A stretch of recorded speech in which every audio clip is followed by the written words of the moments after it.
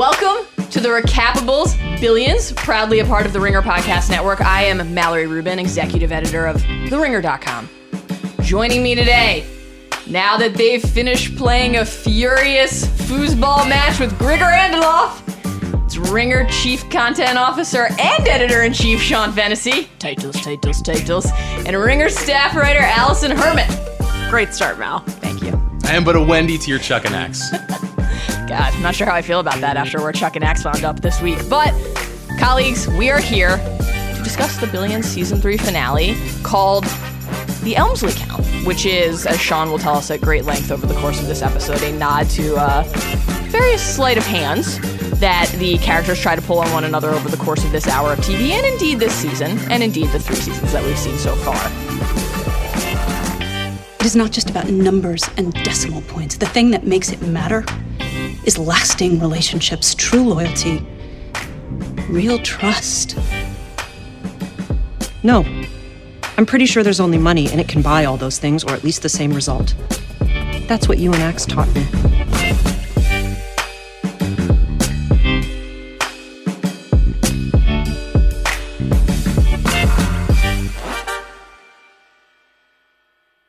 Before we dive into the plot and our various awards, did you have any alternate titles for this episode? No. Okay. I thought it was perfectly titled. Okay. Sean? I'll just pull a line from the episode that I thought would make for a great title, which was More Than Residue, Wait. Mm-hmm. I thought there were a lot of great thematic statements, but in true Billions style, they were a little too florid and long to have the compact punch that you want out of a good episode title. I had 3 alternate title ideas. Fire away. Just was preparing to have to carry you guys, you know? First one, obviously, Roll Tide Roll. Anytime we get a Nick Saban Alabama football nod on an episode. I truly thought of you when that happened. One of my favorite television programs. That was a real moment for me. I can't believe you finished the episode. I assumed you just collapsed. Well, when that I happened. took a break. I looked at myself in the mirror. I shouted, "Champions never sleep." I ate an oatmeal cream pie just like Nick Saban, and then I resumed. My other one was The Prestige, because the Elmsley Count is not the only magic trick that was referenced in this episode, which is notable. And then finally, the Death Zone, which was part of Axe's prolonged and I thought alarming Mount Everest analogy. I can't believe there's not like a better name for that. The zone where people die is just called the Death Zone.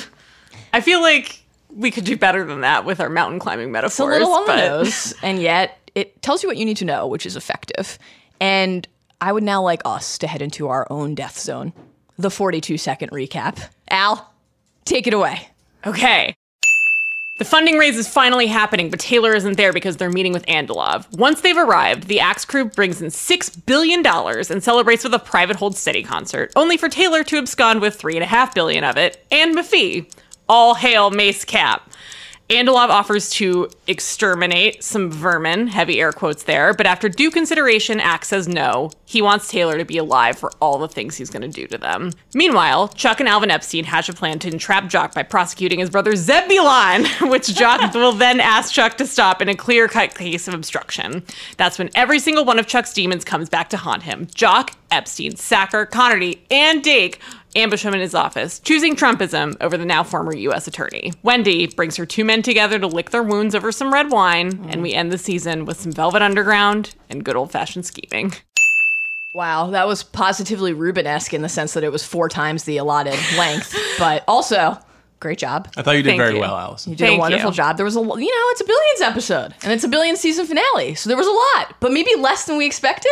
I don't want to say it wasn't anticlimactic or predictable so much as this show does a very good job of signaling subtly what is going to happen. And we obviously close read the show to a greater extent than the average audience member.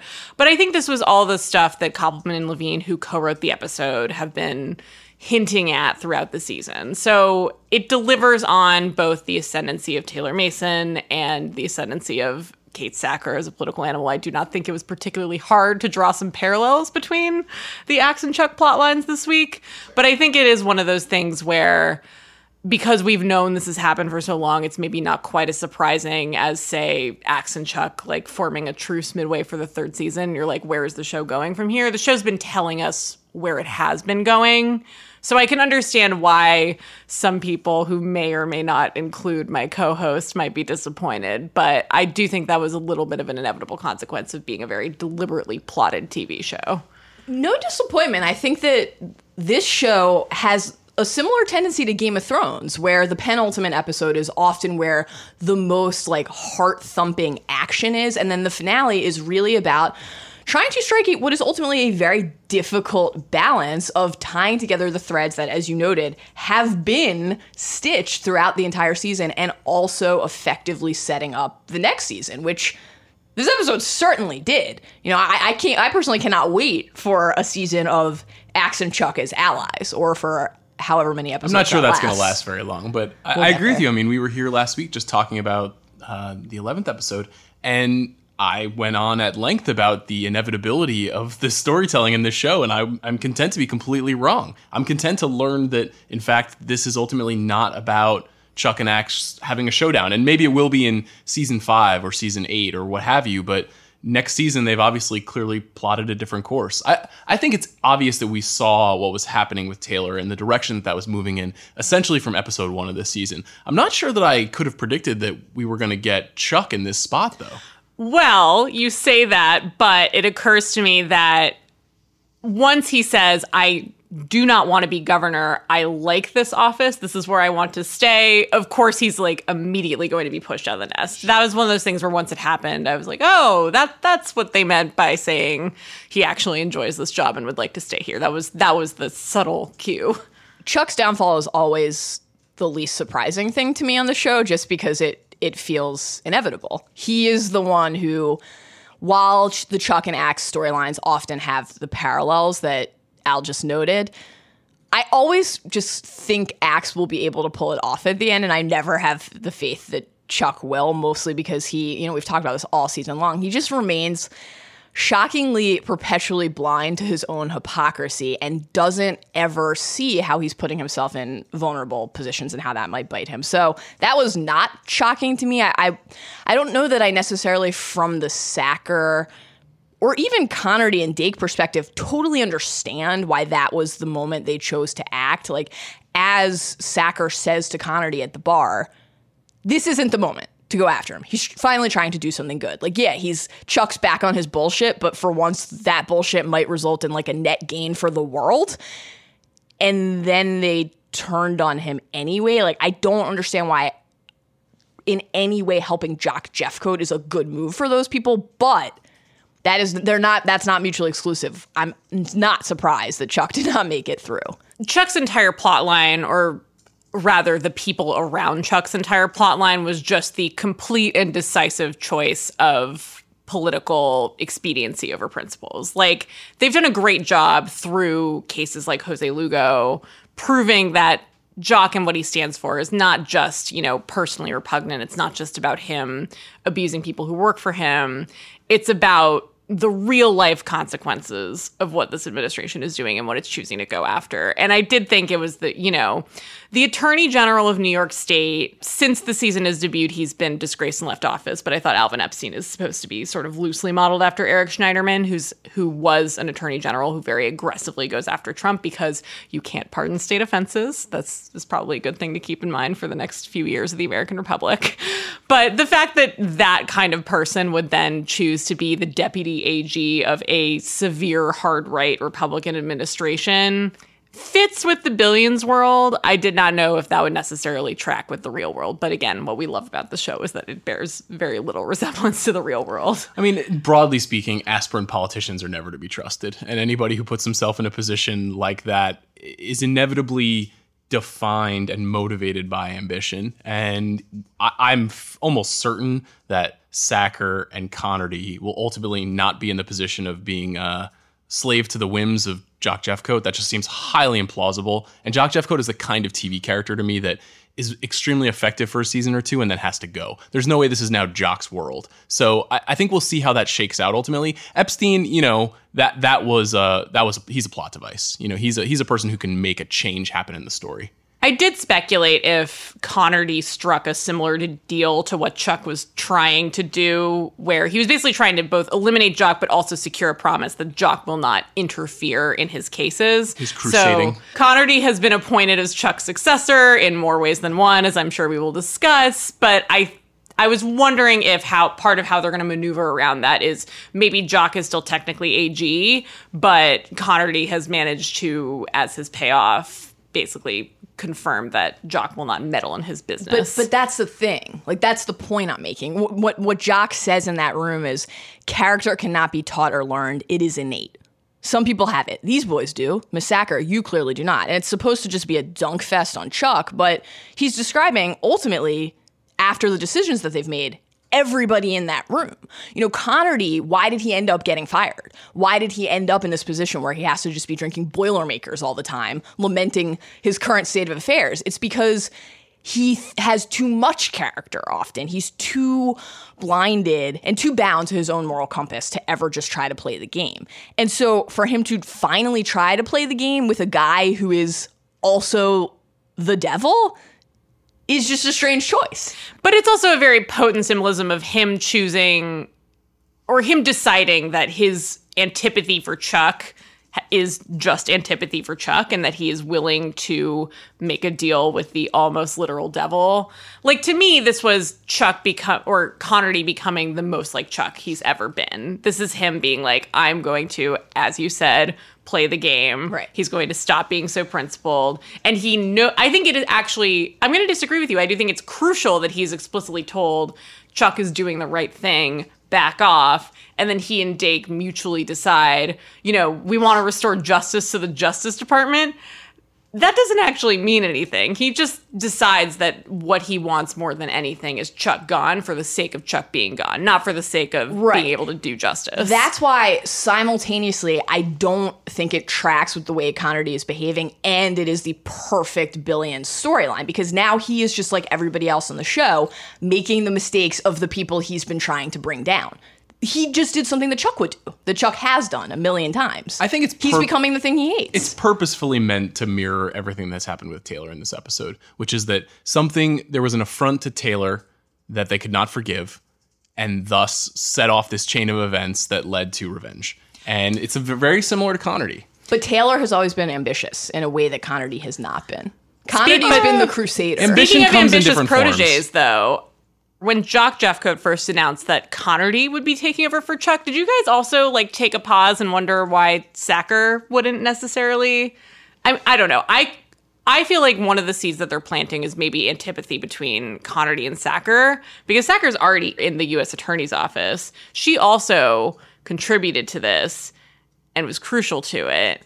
I can't help but think that the person who has always been nakedly ambitious in the way Connerty would not chafe at Connerty now being her boss, even though he has not played the game up until this very moment. I think it's specifically because she knows that she can leverage him. She's got an extraordinary power over him that is both personal and perhaps romantic, and certainly metaphysical and intellectual. And so it's like, ask Mal about this specifically, when you're smarter than your boss, you can manipulate them in profound ways. And, there's that to me wasn't shocking. Sacker fully embracing the political animal, I thought was appropriate. And as I've said on this show before, I'm kind of just into a Sacker show. I would love to be taken off onto that journey a little bit more aggressively. That's not quite the show that I think we're going to get in the next few years, but that felt commensurate. I think the Connerty character has been a little bit of a problem all season, and they haven't quite known how to position him, because he was White Knight, he was Crusader, he's been burned badly by his mentor. But then how do you recalibrate what your morality is and what your purpose is once that's happened for a character who previously existed almost as a vacuum of intrigue, a vacuum of drama? And I'm not sure. I'm curious to see if we get a vicious, vindictive, prolific, ambitious Connerty next season or not. I think relatedly, one of the interesting questions is that, so Connerty in essence slides into a role that has already existed. Sacker, as you know, will stay in her role, where I think she has much more room to maneuver than he does, because he now is in that direct reporting structure where ultimately he has to deal with the politics directly and she doesn't. Chuck is in a new role entirely. And I think we should dive right into our awards because we have a lot of them. There are 3 people on this podcast for the first time all season. We have not revealed our picks to each other in advance because if we've learned one thing from Chuck Rhoades, it is that when you aim to surprise, it always works and nothing ever backfires on you. Let's start with the big picture. MVP. Who is your MVP of this episode? I think Did you have one? I was about to say, I think you could fairly argue that there really were no MVPs because this was a season finale that saw all 3 of our principal leads humbled, and the people who came up to replace them did so via very compromised means. Mm-hmm. So really my answer is that there's no MVP, but because, I'm nothing if not a rule follower, I'm a Connerty in my heart. I just went for Wendy because I think she got the best. I think she got just as a television watching experience. I thought the parking garage scene between her and Taylor was maybe the best and richest encounter of the episode, and a relationship that has been very subtly built up throughout the season in a way that I thought paid off really well. It is also the second finale in under 2 weeks that has a pivotal scene in a parking garage. Shout out to the Americans. So I really like that scene. And then also we see her repeat the maneuver that she pulled at the mid-season where she brings Axe and Chuck together despite their mutual and long-standing hatred. But the first time it was a truce out of mutual interest, and now she seems to have brokered an actual semi-stable alliance that actually seems to be born out of them recognizing that they are much more similar than they are different, and they seem to have a rapport now. So I'm guessing the Axe-Chuck alliance is going to be the main vehicle of the next season, and that only exists because of Wendy. We can make many arguments about why she is not the MVP, and I'm about ready to I'm do not it. to concede all of them. She got fucking dunked on by Taylor. By Taylor. I think if you wanted to say that Maggie Siff is the MVP of the episode, I think that is absolutely credible. Okay, she's maybe fantastic. that's a better rephrase. Yeah, I mean it's really an amazing performance, a real Emmy reel performance in the garage when she has to kind of parry back with the lines about sort of loyalty and commitment and building relationships over years, which is, a romantic notion that I think I have subscribed to personally and professionally, but also Taylor's response is, and we'll certainly get there when we talk about best quotes, is just, it is Dominique Wilkins era, highlight reel, shutting shit down in the dunk contest.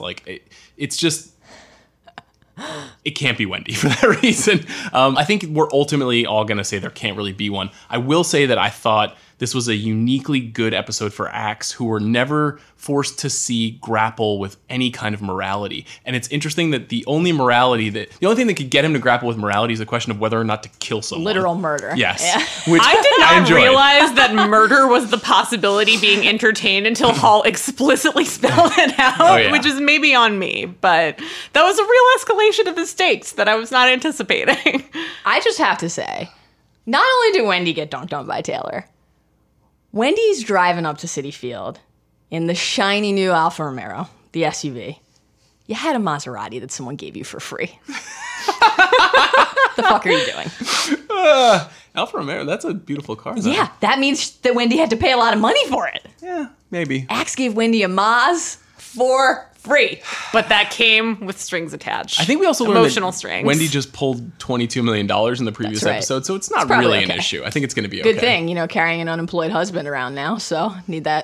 Yeah, those sticks. I'm sure Chuck's civil servant salary was really contributing to the household welfare. I'll make the case for freshness as the MVP because I think that, Sean and I spent a good amount of last week's episode talking about the dissonance as viewers between loving the Axe-Chuck dynamic and wanting that tension between them and that dick measuring contest to always be the driving force that fuels the show, and also acknowledging that you can't sustain that for 8 seasons or 7 seasons or whatever it ends up being, that you need something fresh. And I loved this season of Billions. Really one of the only times all year that I felt cheated was when the trio, this holy trinity of Wendy, Axe, and Chuck, only lasted for a second.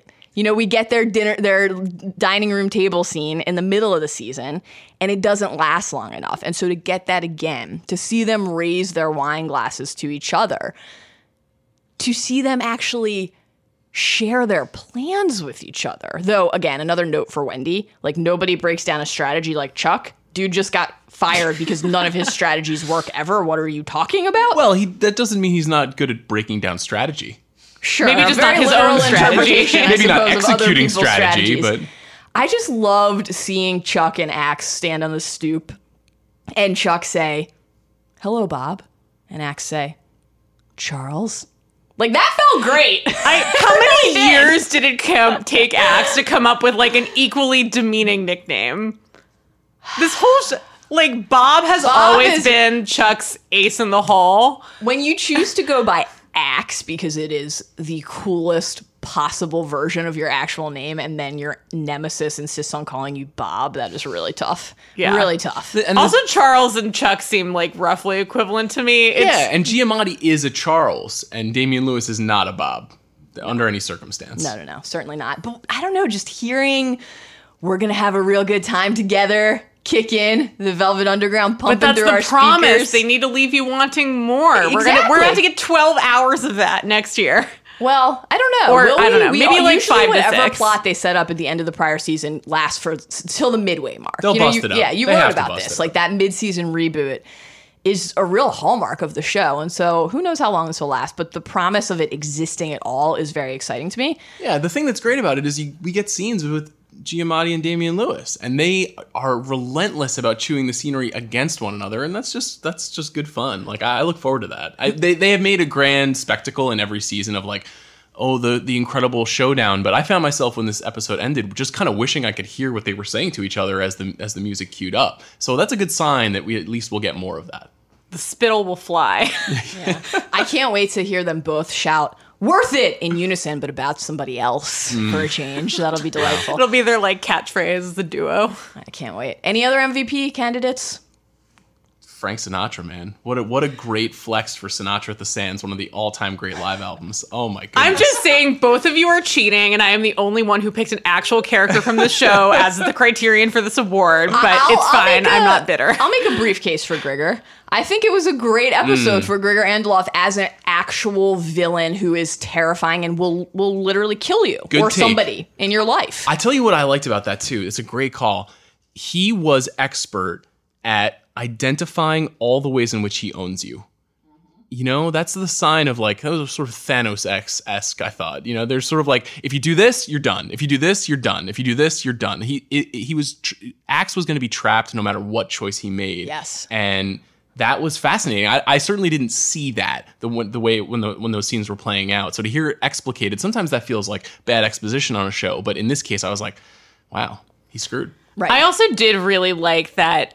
Despite that, Axe kind of found a way to make his Grigor's strength and do anything quality almost sound like a weakness, where he basically says the difference between us is that I was raised in a place that didn't require these extraordinary measures and you weren't. And that's almost like you were traumatized into acting this way, and I actually have like the security and confidence to not want to murder my enemies. I thought that everything that Grigor said, either in response to a line like that from Axe or to lead to a line like that from Axe in the first place, just more than anything else this season really allowed you to understand in unambiguous fashion why this is a man to be feared. And who knows how much longer he'll be on the show? Like, did any of us think this was going to be a recurring character for years? I don't know, but certainly he's going to be around for part of season 4. Has to be. I mean, he had a good foreshadowing line that's Yeah. basically like, you can have this warfare, but if this ever comes back to bite me, which of course it will because Right. it's finance, so Axe is going to go after Taylor's money, then we'll have a problem. Right. Until So then. that's a good transition into our LVPs, our least valuable players of the episode. No Lara, so Lara can't win, but just since it's the last episode of the Recapables Billions, let's just say for the record one more time that Lara always stays losing. She's getting extra security put on her. That's her role in this episode. That's right. And the kids. Because I remember I have kids, so have someone watch them, because I definitely have children. I probably and can't I remember think their about them names off the often. top of my head. But One of them is called Gordy. LVPs. Gotta be Mafee. What the hell is Mafee doing? How can that Guys. possibly be the move? Our darling Dudley leaving the nest. What? But I mean, really? After just having the compensation conversation But and Mafee- the Wendy interactions and knowing that turning on Axe is like a top 5 worst move in society, what the hell is Mafee doing? He loves loyalty, and he's loyal to Taylor. I actually did buy that. I also think that Ben Kim is a spy, but Oh, interesting. I like that. I just think he denied it like a little too confidently, given like literally everything we know about Ben Kim. Good call. I like that. I don't know. Given the way that Mafee responded when encountered by Axe, I was like, wow, you really haven't thought this through. And I'll tell you what, as a manager, I've had people leave the place of employ that I worked at, and you want somebody to be confident and know why they're leaving. That's a true thing that really matters. And for whatever reason, Mafee just seemed like Dudley, like you said, like his buffoonish self. Also, if we're meant to believe that he's a buffoon, how do we really know that he's a good analyst, a suitable person to be picked off by Taylor? I'm not sure I ever really totally got that sense. I don't think Taylor really wants his business acumen per se. I think they just want counsel. I think they want their version of a Wags, and Wags is not really someone who, as much as we love him, he's not really the one who's like the ingenious strategist who comes up with the things that Axe can't. He's Axe's almost sounding board. A right hand. Yeah. But Mafee can't be Wags, and that's why No one can be Wags. Taylor's gonna fail, because Taylor doesn't see that. You know, when Axe walks into the room, Mafee's terrified. He says, "Oh fuck, it was time for a change. I'm sure you thought so too. I want to thank you. I figured I would when the dust settles." What? This guy just gave you $2 million. Now, granted, he asked you to compromise your moral integrity in a way that you never had done, perjure and had himself sought to avoid and for your commit entire an life. actual crime. Wags is the guy who, when you bring up a velociraptor, turns that metaphor around on you and makes you feel like you're being devoured by the dinosaur in that moment in time. And Mafee is the guy who, when you walk into the room, says, "Oh fuck." That Taylor does not have Wags now. I completely agree. Let me do a little cross promo. Check out the rewatchables next week. Jurassic Park. Just saw the movie Jurassic World: Fallen Kingdom.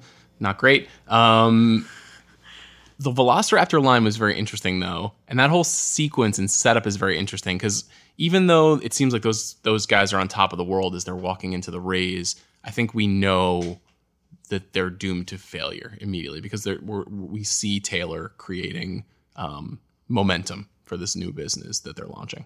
I think you could make the case that everybody at Axe Cap is the LVP this episode too. As much as I enjoyed Axe and his moral quandary, this is a pretty big hit. You know, to presume that you have raised $6 billion and then to just lose $5.5 billion in the span of 12 hours is. Could you lose worse?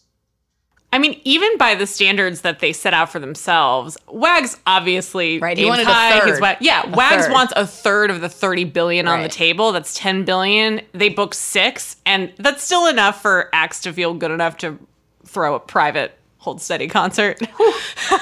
By which I mean the Billions writers and crew threw themselves a private Hold Steady concert. No shame. Respect it, yeah. As with any episode of Billions, there were 10 moments where I thought watching Axe on TV is like one of my absolute favorite things about being alive right now. But despite that, Axe and Chuck are my co-LVPs of this episode and the season. And the season. Yeah, and that's what makes it good TV. Yeah. They can't, it's actually not compelling if the powerful guy and the rich guy just always win. Forcing them to reassess what is working and what isn't is interesting. And I know this might seem like a contradiction because I said that the union of Wendy, Axe, and Chuck is my MVP. And now I'm saying that 2 of those 3 people on earlier made the case for Wendy, so really all of them are LVPs. But I actually think that logic tracks because they only come together at the end to forge something new and promising. It's really every step along the way where you're just watching and thinking, how do you not see how much shit you're stepping in? Chuck, again, I always expect this of Chuck, just so many L's for Chuck in this episode. Let's just quickly run through a few of them. First of all, you're meeting with a guy at foot rub, back rub. First red flag.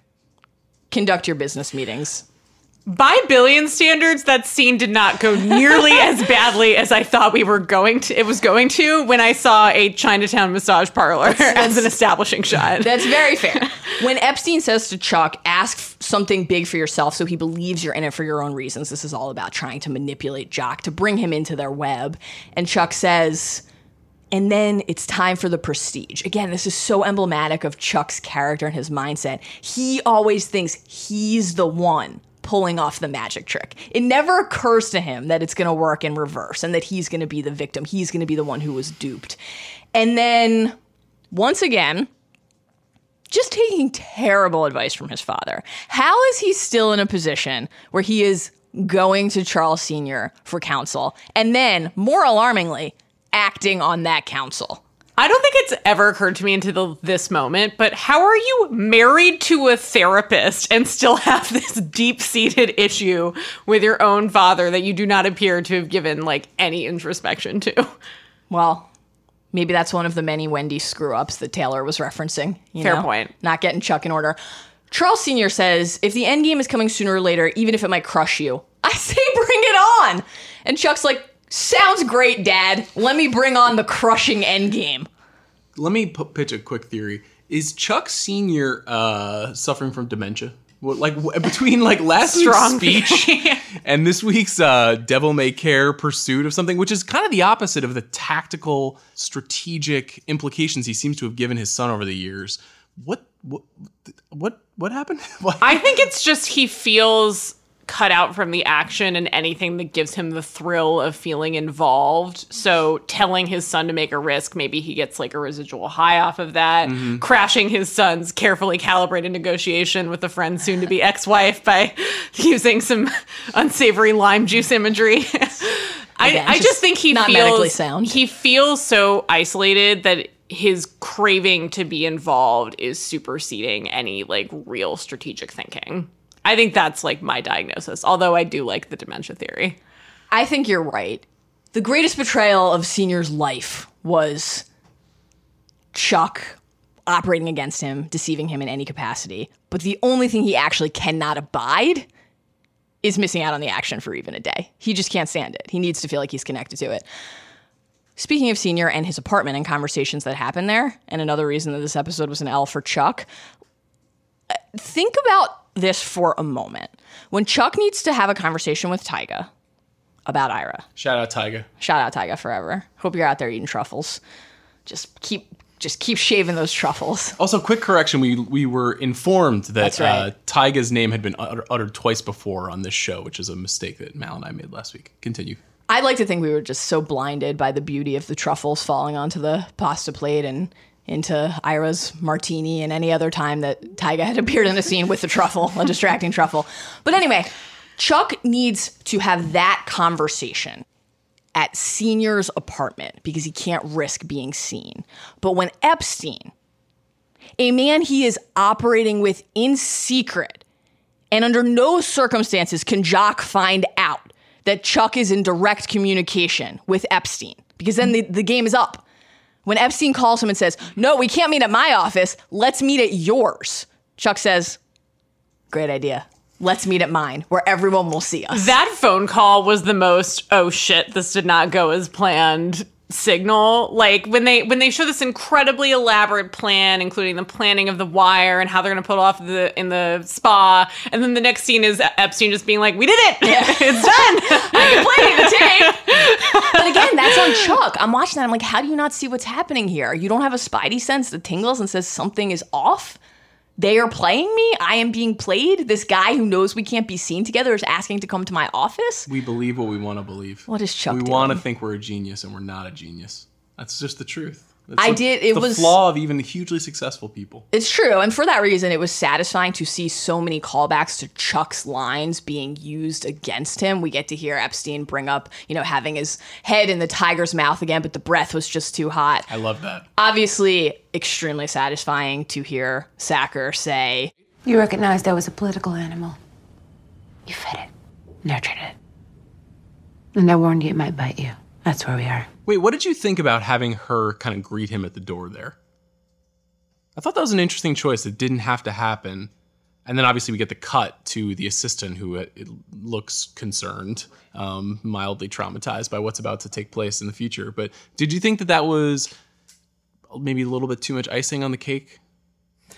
I think it did stress the parallel between what's happening in Chuck's storyline and what happens in Axe's storyline, which maybe now would be a good time to mention. My vote for LVP is all the heirs apparent who take over the throne this episode, but do so in a way that confirms that they are just as bad as their mentors. Yeah. Like they quote unquote won, they succeeded, but Connerty especially was my specific vote. But he's using Chuck's actual words. Like, again, that's cathartic that as a viewer. really He says, stung. drop your credentials at the desk and get the fuck out of here. Feels great to hear it. To not realize that he's turning into the thing he hates, it's just, I don't know. What's going on with my dude? I don't know if Connerty was ever my dude, but I was Team Connerty for a long time, but now I'm out. I'm still fully Team Sacker, though. But even Taylor, I mean, I think it's a little less extreme because Taylor has always been someone who is aware of some of the shady dealings having an Axe Capital. And even though they brag to Wendy that this is going to be a place with no arrests or indictments and it's a clean slate and you can leave and you don't have to be weighed down by Axe Capital anymore, they were so averse to even speaking with Andalov and dealing with him that they intentionally tanked a meeting with his deputy. And now they are directly courting his money, which maybe that has more to do with Andalov's ties to Axe and how it will hurt Axe. But it's still a real, Taylor was acting as the conscience in this situation. And now they are apparently without second thoughts or remorse, just using the exact same tactic that they derided as unnecessarily risky before. Totally agree. Let me ask, based on that, are you rooting for Taylor? I'm rooting for Axe to be taken down a peg, I think. As you mentioned before, it's boring to see Axe be a super genius who wins and pulls one over literally every single time. And it's a testament to the show that they've built an ensemble that even though this show has been billed as like a 2 or a 3-hander from the beginning, I'm excited to see where these other characters go, and I'm excited to spend more time just watching them.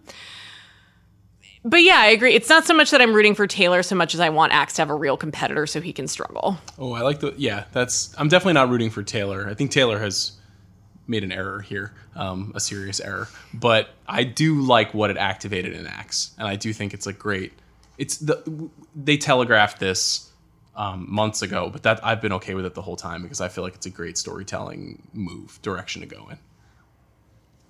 Telegraphed for episodes, telegraphed for maybe the entire season, though it took me a few weeks to really believe, to accept. I don't know. I love that crackling energy between Axe and Taylor, though I guess we'll get it now in a different... It was really good in the showdown different conversation. facet. I mean, that was exciting. It was. The true death zone. That is part of why Axe, again, despite those joyous moments that we always get from Axe, is the LVP of the episode, though, because it was not telegraphed to Axe, apparently. Axe is supposed to be the person who sees the board. That is how Axe got rich. Like, no moral compass, will do whatever is necessary, will profit off of 9/11, but always understands who is trying to act against him, in what capacity and to what extent. And just was completely blindsided by this.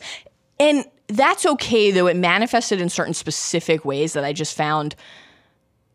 I was like, Axe, I'm let down by you, buddy, truly. For example, we get to Citi Field, the home of Sean's beloved Mets, for the cap race. Beloved is a complicated adjective given this season. How are you going to feel about seeing DeGrom in darker pinstripes? Not here, Mallory. Okay, that's for the Ringer MLB show. Taylor's late. And Axe says, literally one episode after telling Taylor, you're not on the Rays team at all, and then having to be talked into it by Wendy and Lara, the pitch doesn't work without Taylor. How did we get there? Like, I just don't understand from Axe's perspective, from this man I have grown to trust and believe in, how he got there. And then, not only does the pitch not work without Taylor, the pitch is Taylor. Axe, the firm is named after him. his whole speech when he didn't want to give people bonuses was, I'm the one who does everything. I'm the one who earns all the money. And then in front of all the investors, all the people who are about to give him their millions and billions, he says, I'm just here to say hi. I'm going to turn it over now to the main attraction, and then positions Taylor as the key to everything. Axe says, Taylor is the single most effective manager I have ever come across. They are the future of Axe Capital. Now, obviously, again, from a storytelling perspective, this makes perfect sense. He is setting up, he is boosting Taylor's value without realizing that he's doing it. But I don't understand how he got there in his own mind. How did he make that pivot from saying, I'm the only one who has any value, to Taylor is everything? It's the same problem that Chuck had with believing Epstein on the call. It's just you believe what you want to believe. You believe that you've also created more destiny for people than they could ever create for themselves. And that's a really great way to fail at your work. I still think the person with whom that is most at odds with their image and their self-image is Wendy. Axe, it's true, earns his reputation from being able to see the board, and one of the common strains throughout the season has been the way that his ability to read people is out of whack. I mean, I think that was the main takeaway from that whole cancer doctor subplot. But Wendy, when she admits in the parking garage that she was manipulated by Taylor, whose whole reputation is that they are cold and that they don't really have a sense of people, and they're building this quant operation. They want Wendy just to tune up their people because that's not something that they can do. And Wendy, the person whose whole job is to read and intuit, was somehow played by that person. I think maybe, wow, after I just argued that Wendy was the MVP. Really cutting down your own case here. Look, guys, I had to make a choice. This podcast is a process, you know? It takes I had to make a choice. Both of you declined to make one, but I made a choice. Yeah, I just think that, I think I do agree that Team Axe just like took a huge loss this whole season. You know when you're losing? You know when you know unambiguously you're losing? When Ben Kim is also dunking on you. And after Axe forces Ben to explain how Taylor tried to recruit Ben, and then the entire thing about the paper title and not giving Ben a raise comes up, and Axe says, sorry to break it to you, that was Taylor's idea.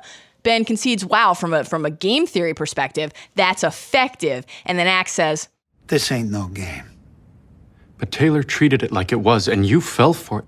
I don't mean that. No, I was suckered, and now I will have my turn. And then, of course, he immediately backtracks and panics. I don't mean that. And Axe has to concede to Ben fucking Kim. No, I was suckered. Ben Kim takes the subway, man of the people. Oh, man. Shout out to the one train.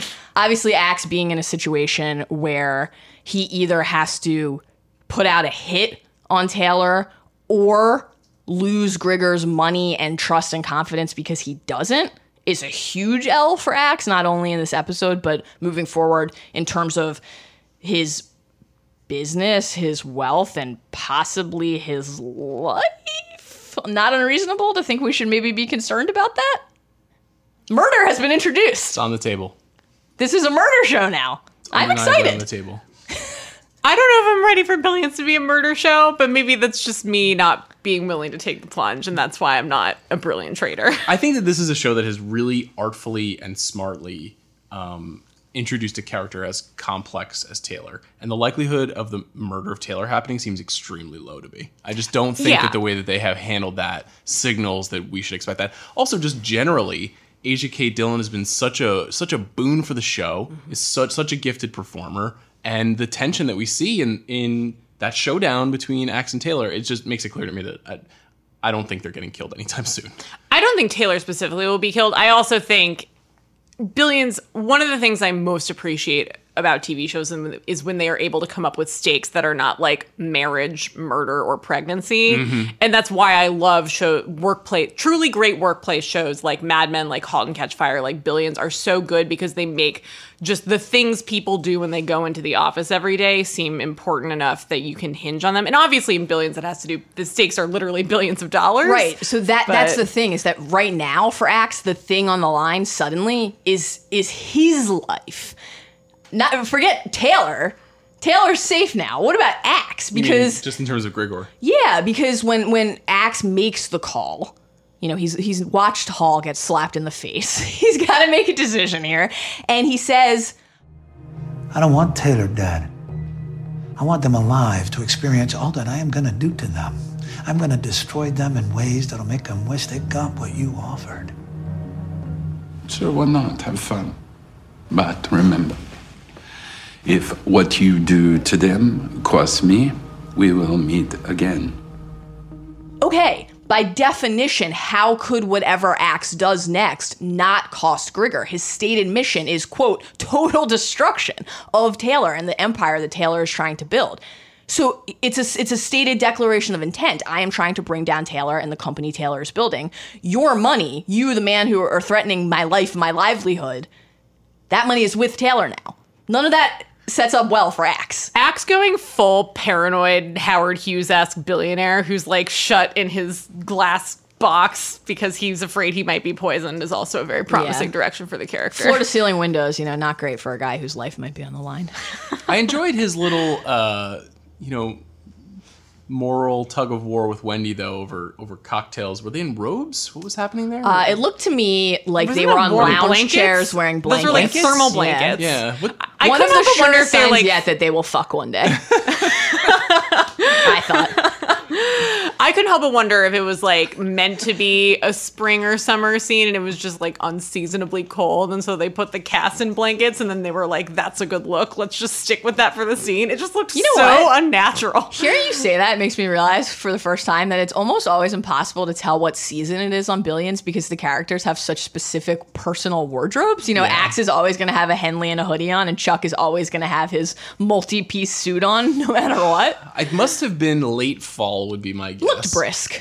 Axe had a couple of killer jackets, I must say, from the Kevin Clark collection. Every time he had an encounter with Grigor, and was that a... The black one with white piping was really, it was really a choice. spiffy. I've got an Axe fashion take for you. I'm ready for better sneakers. Yeah. The Pumas, the New Balance. Yeah. I think he's a rich the dad vaguely guy zone. dad, yeah. I feel like he would at least be shifting into the white dad sneaker. I want to don't see him know. in some like vintage Air Max 95s, Show me that you can be a true hype Phenomenal. beast. That's what I want to see. Just like Sean Fennessy. All right. That was a scarring thing to hear. And as such, let's move on to our most scarring moments. I mean, they're all Andalov, right? Certainly some of them are, though. I have a couple other contenders. Okay. Why don't you run through your nominees? Well, so my honorable mention is during the Hold Steady concert, there's like a half-second cutaway to Ari Spiros dancing in the crowd at a concert. I didn't see that. I do not ever want to see that again. You are lucky and fortunate. That's just, I had to shout that out. Andalov creepily hitting on Taylor and saying, I was just asking myself if I would. And you know what? I would. Wow. Every day you live this life, you learn something about yourself. Delightful. I enjoyed the delightful at the end of that. I enjoyed him saying, wow, out loud and not as onomatopoeia. That was great. But hitting on someone is a weird negotiation tactic. Always a great look on everyone. And finally, as someone who has spent like a non-zero portion of my life enviously staring at New York real estate and knowing I will never be able to afford it, and then learning that Andalov has a entire, I'm assuming Upper East Side townhouse that he only uses for, quote, special conversations. For murder chats. Killed me. And then he's like, oh, and by the way, I'm planning on buying the entire block and Right. combining them like I'm freaking Madonna. Like, then he'll have quilts. Yeah, And healing just crystals. having a foosball table and a prison cot in the looked middle very of the first room. reformed. Looks like Ethan Hawke's apartment. Extremely scarring. That was on my list as well. The prison cot was very tough, very concerning. As was everything he said. Seeing him slap Hall was a big moment. John was Malkovich's rough. not a small man. I imagine that mitt, that backhand, was quite powerful. Nadal-esque. I have another scarring moment. I'm not sure I'll ever recover, and I mean this sincerely, from Connerty walking into his own home and Oliver Dake popping up on the couch from the sleepover. Those two thought are it was just sweet. roommates now? It's a buddy comedy. I Dake don't needed need. a place to crash, and tenured law professors, ? I'm assuming at UVA obviously cannot afford a night in a Brooklyn hotel. I don't know what to tell you. Justice creates strange bedfellows. Get back on that Acela, my man. I always like hearing about the Acela. I miss the Acela. Certainly hearing Hall and Axe discuss murder so openly was unsettling and unnerving. Hall's rundown of all the possible murder scenarios will stick with me for some time. There would be an accident. Falling debris on the street. What's the An euphemism overdose. he uses? It's like these people car have crash. refined workflow in this area in a way. This is the worst one. A heart attack from a blockage no one saw coming. My goodness. Chilling stuff. Got a lot of great ideas in this episode. You guys haven't named the most harrowing visual in this whole episode, which is Jock Jeffcoat's big smile The at smile, the end. yeah. That is Clancy Brown. I Quite a loved set it. of chompers on him. The way he managed to communicate with his clenched teeth. There's also that it doesn't actually happen in the world of the show, but the brief visual of Clancy Brown hurling everything off a desk That was was good. really wonderful. That whole conversation. I think my favorite part was when he gets really indignant because Chuck and Wendy invited him into his home. Yeah. And When because of the presence of the cowboy hat, you know? You can't use a cowboy hat he against Jock Jeffcoat. really misinterpreted. I liked that he brought up the teaser thing from the first episode again. That was great. Yeah. Where do you guys think Carl is right now? Basically the only guy who was a part of that who wasn't in that room on one side or another. That's a great Drinking his question. Oban. Back to drafting ad campaigns. What can I say? Finding pure velvet somewhere else. I'd completely forgotten about that. I don't know. Well, we didn't get the words pure velvet on this episode, but we got plenty of other good quotes. What are your nominees for best quote of the episode? If you're going to go around, go like a rich person. Take a chopper. I like that one. Jesus Christ. No, just me. Yeah, that was good. That was good. I had so many from Grigor. Al, you already mentioned the I was just asking myself line. I also weirdly really liked the way he talked about the threat of carbon monoxide poisoning. That's kind of a strange digression. I like this image. I think that's very Trumpian. Like, I trust myself to smell carbon monoxide. It was just an effective, like, this is who I am, understand me and fear me kind of line. They say you can't smell it or taste it or even know it's putting you to sleep, but I always think I would. Most people are already sleepwalking through their lives, so they don't notice. How could they? It's only a matter of degree. I liked that. No amount I give to charity will atone for the ass fucking I give you in this business. Very tough for Mafi to have to hear that. Yeah. Speaking of tough to hear, she was something of a town scooter. Is that a term? It is now. I also have that line down. Jock Jeffcoat. The very prospect of Jock Jeffcoat being carnal is upsetting. So Yeah, I was going to say, don't sleep on the first part of that quote. I betted his sister back in the day, truth be told. Pause. So did my brother. it's just Zebulon, what are you doing? It's unfortunate. We already discussed the Velociraptor exchange, but here it is in its entirety. Stephen Birch, always there to look like an idiot. What a dummy. I thought the Velociraptor was extinct, and then Axe's former boss, Bill McCann, apparently now a recurring character on the show, and yet it walks among us, and then Wags just dives in. Velociraptor doesn't walk, it stalks, hunts, kills with great stealth and speed. And if you want him to prove that to you, keep fucking talking. Good stuff. Love Wags. On a slightly more serious note, the exchange that I thought was basically the thesis statement of this entire show, and I thought was a really good thematic, just putting it all out there moment, was in the parking garage. Wendy makes the case for what is essentially her job and says, this business, finance, it's not just about numbers and decimal points. The thing that makes it matter is lasting relationships, true loyalty, real trust. To which Taylor responds, I think very truthfully, no, I'm pretty sure there's only money and it can buy all those things or at least produce the same result. And the most devastating part, that's what you and Axe taught me. I loved that so much, not least of all because it reminded me heavily of there is no good and evil, there is only power, and those too weak to seek it. Taylor is Voldemort now? Or Quirrell-Demort, depending on if you want to go with the book or movie rendition of the line. Yeah, not to be too sentimental, but this one's going to come back on Taylor. And I wonder about how much Taylor plotted this conversation ahead of time, with the expectation that Wendy would decline, and in the event of a decline, use these words against her. Because there was something strategic there. Well, I don't know if it was strategic so much as emotional. I think Taylor's really angry at Wendy for her perceived slights and sins and manipulation of people that Taylor cares about. I think they went into it knowing that Wendy wouldn't say yes and that they just had things that they needed to get off their chest. Right. I also don't know if necessarily this is going to come back to bite Taylor, or this specific thing is going to come back to bite Taylor, although I agree, I don't know if this is going to go well for them. Characters who say, no, I'm pretty sure there's only money, those characters don't win. Like, they don't win on TV shows ever. I agree that they won't win. I just also think, like, this in itself was a moment of karma coming back to bite Wendy and Axe. Yeah. For sure. Wendy having to stand there while Taylor says, I'm not just offering you a job for my sake, I'm offering you a fresh start for yours, a reset from your slew of fuck-ups. That is elite.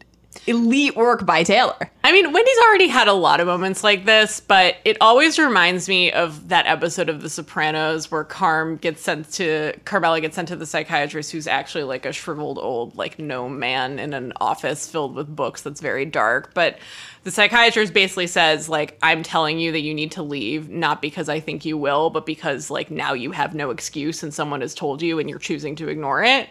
And I think Wendy gets a lot of moments like that where it's like you are in business with a ruthless criminal, and what you do, even though it is theoretically in the interest of people. You know, Kate Knibbs wrote a really great piece for the site that basically argues that Wendy is as immoral as either of the men that she's involved with. And I always like it when Billions offers an in-text reminder of that. Yeah, it was refreshing to see Wendy show some self-awareness for once, and after Axe calls and they're on the phone and Wendy says, fuck them over, you have to, we do.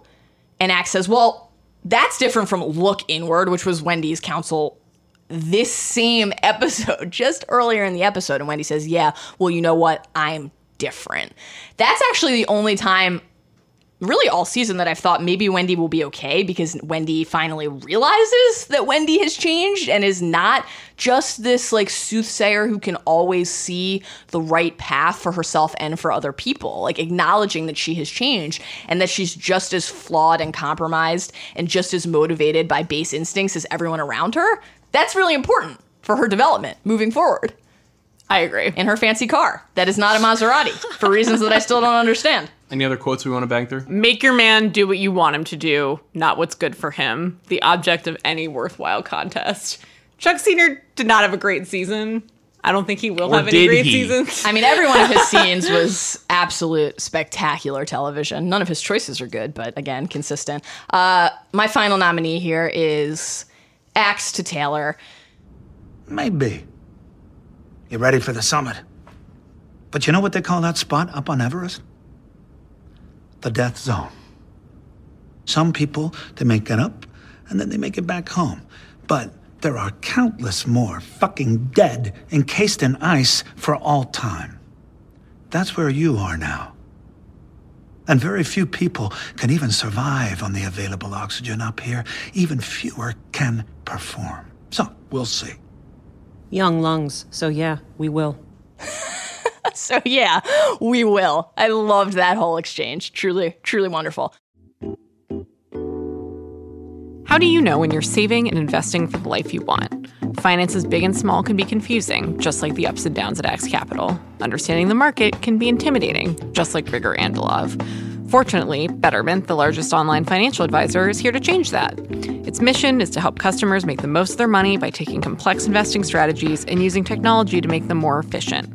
At Betterment, hidden costs are nowhere to be found. No matter who you are or how much money you invest, you get everything for one low and transparent management fee. And as a fiduciary, they make recommendations in clients' best interest. They're not incentivized to recommend certain funds, and they don't have their own investment products to sell. Better yet, Betterment offers personalized advice and a suite of tools to help you know whether you're on track to hit your investing goals or get the retirement you want. Sign up today, and as of the Recapables Billions listener, you can get up to 1 year managed free. Remember, investing involves risk. For more information, visit betterment.com/icejuice. That's betterment.com/icejuice. And now, let's get into some pop culture references. What about pop culture references of the week?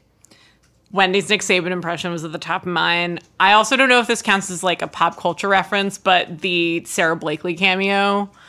Spanx. This was a great season for cameos. You can tell, like, as a show gets more popular. I just rewatched some Sex and the City, and you can see the same thing happen there, where, like, once it gets big enough, Lucy Liu agrees to come on and play herself. There's a similar, like, as Billions gets bigger and better, you know. It's a badge of honor. Yes. Yeah. And, like, there's more of them, and they're really judicious, and also Mark Cuban accepted. I think the quality of the acting has been pretty good. I thought Katie was good. I wasn't on that episode, but I'm just going to stand for Katie, who's come under fire in recent times, as you know. I'm a fan of Katie. But Happy bar mitzvah, everyone. Yeah. I agree. It's been a good season for cameos.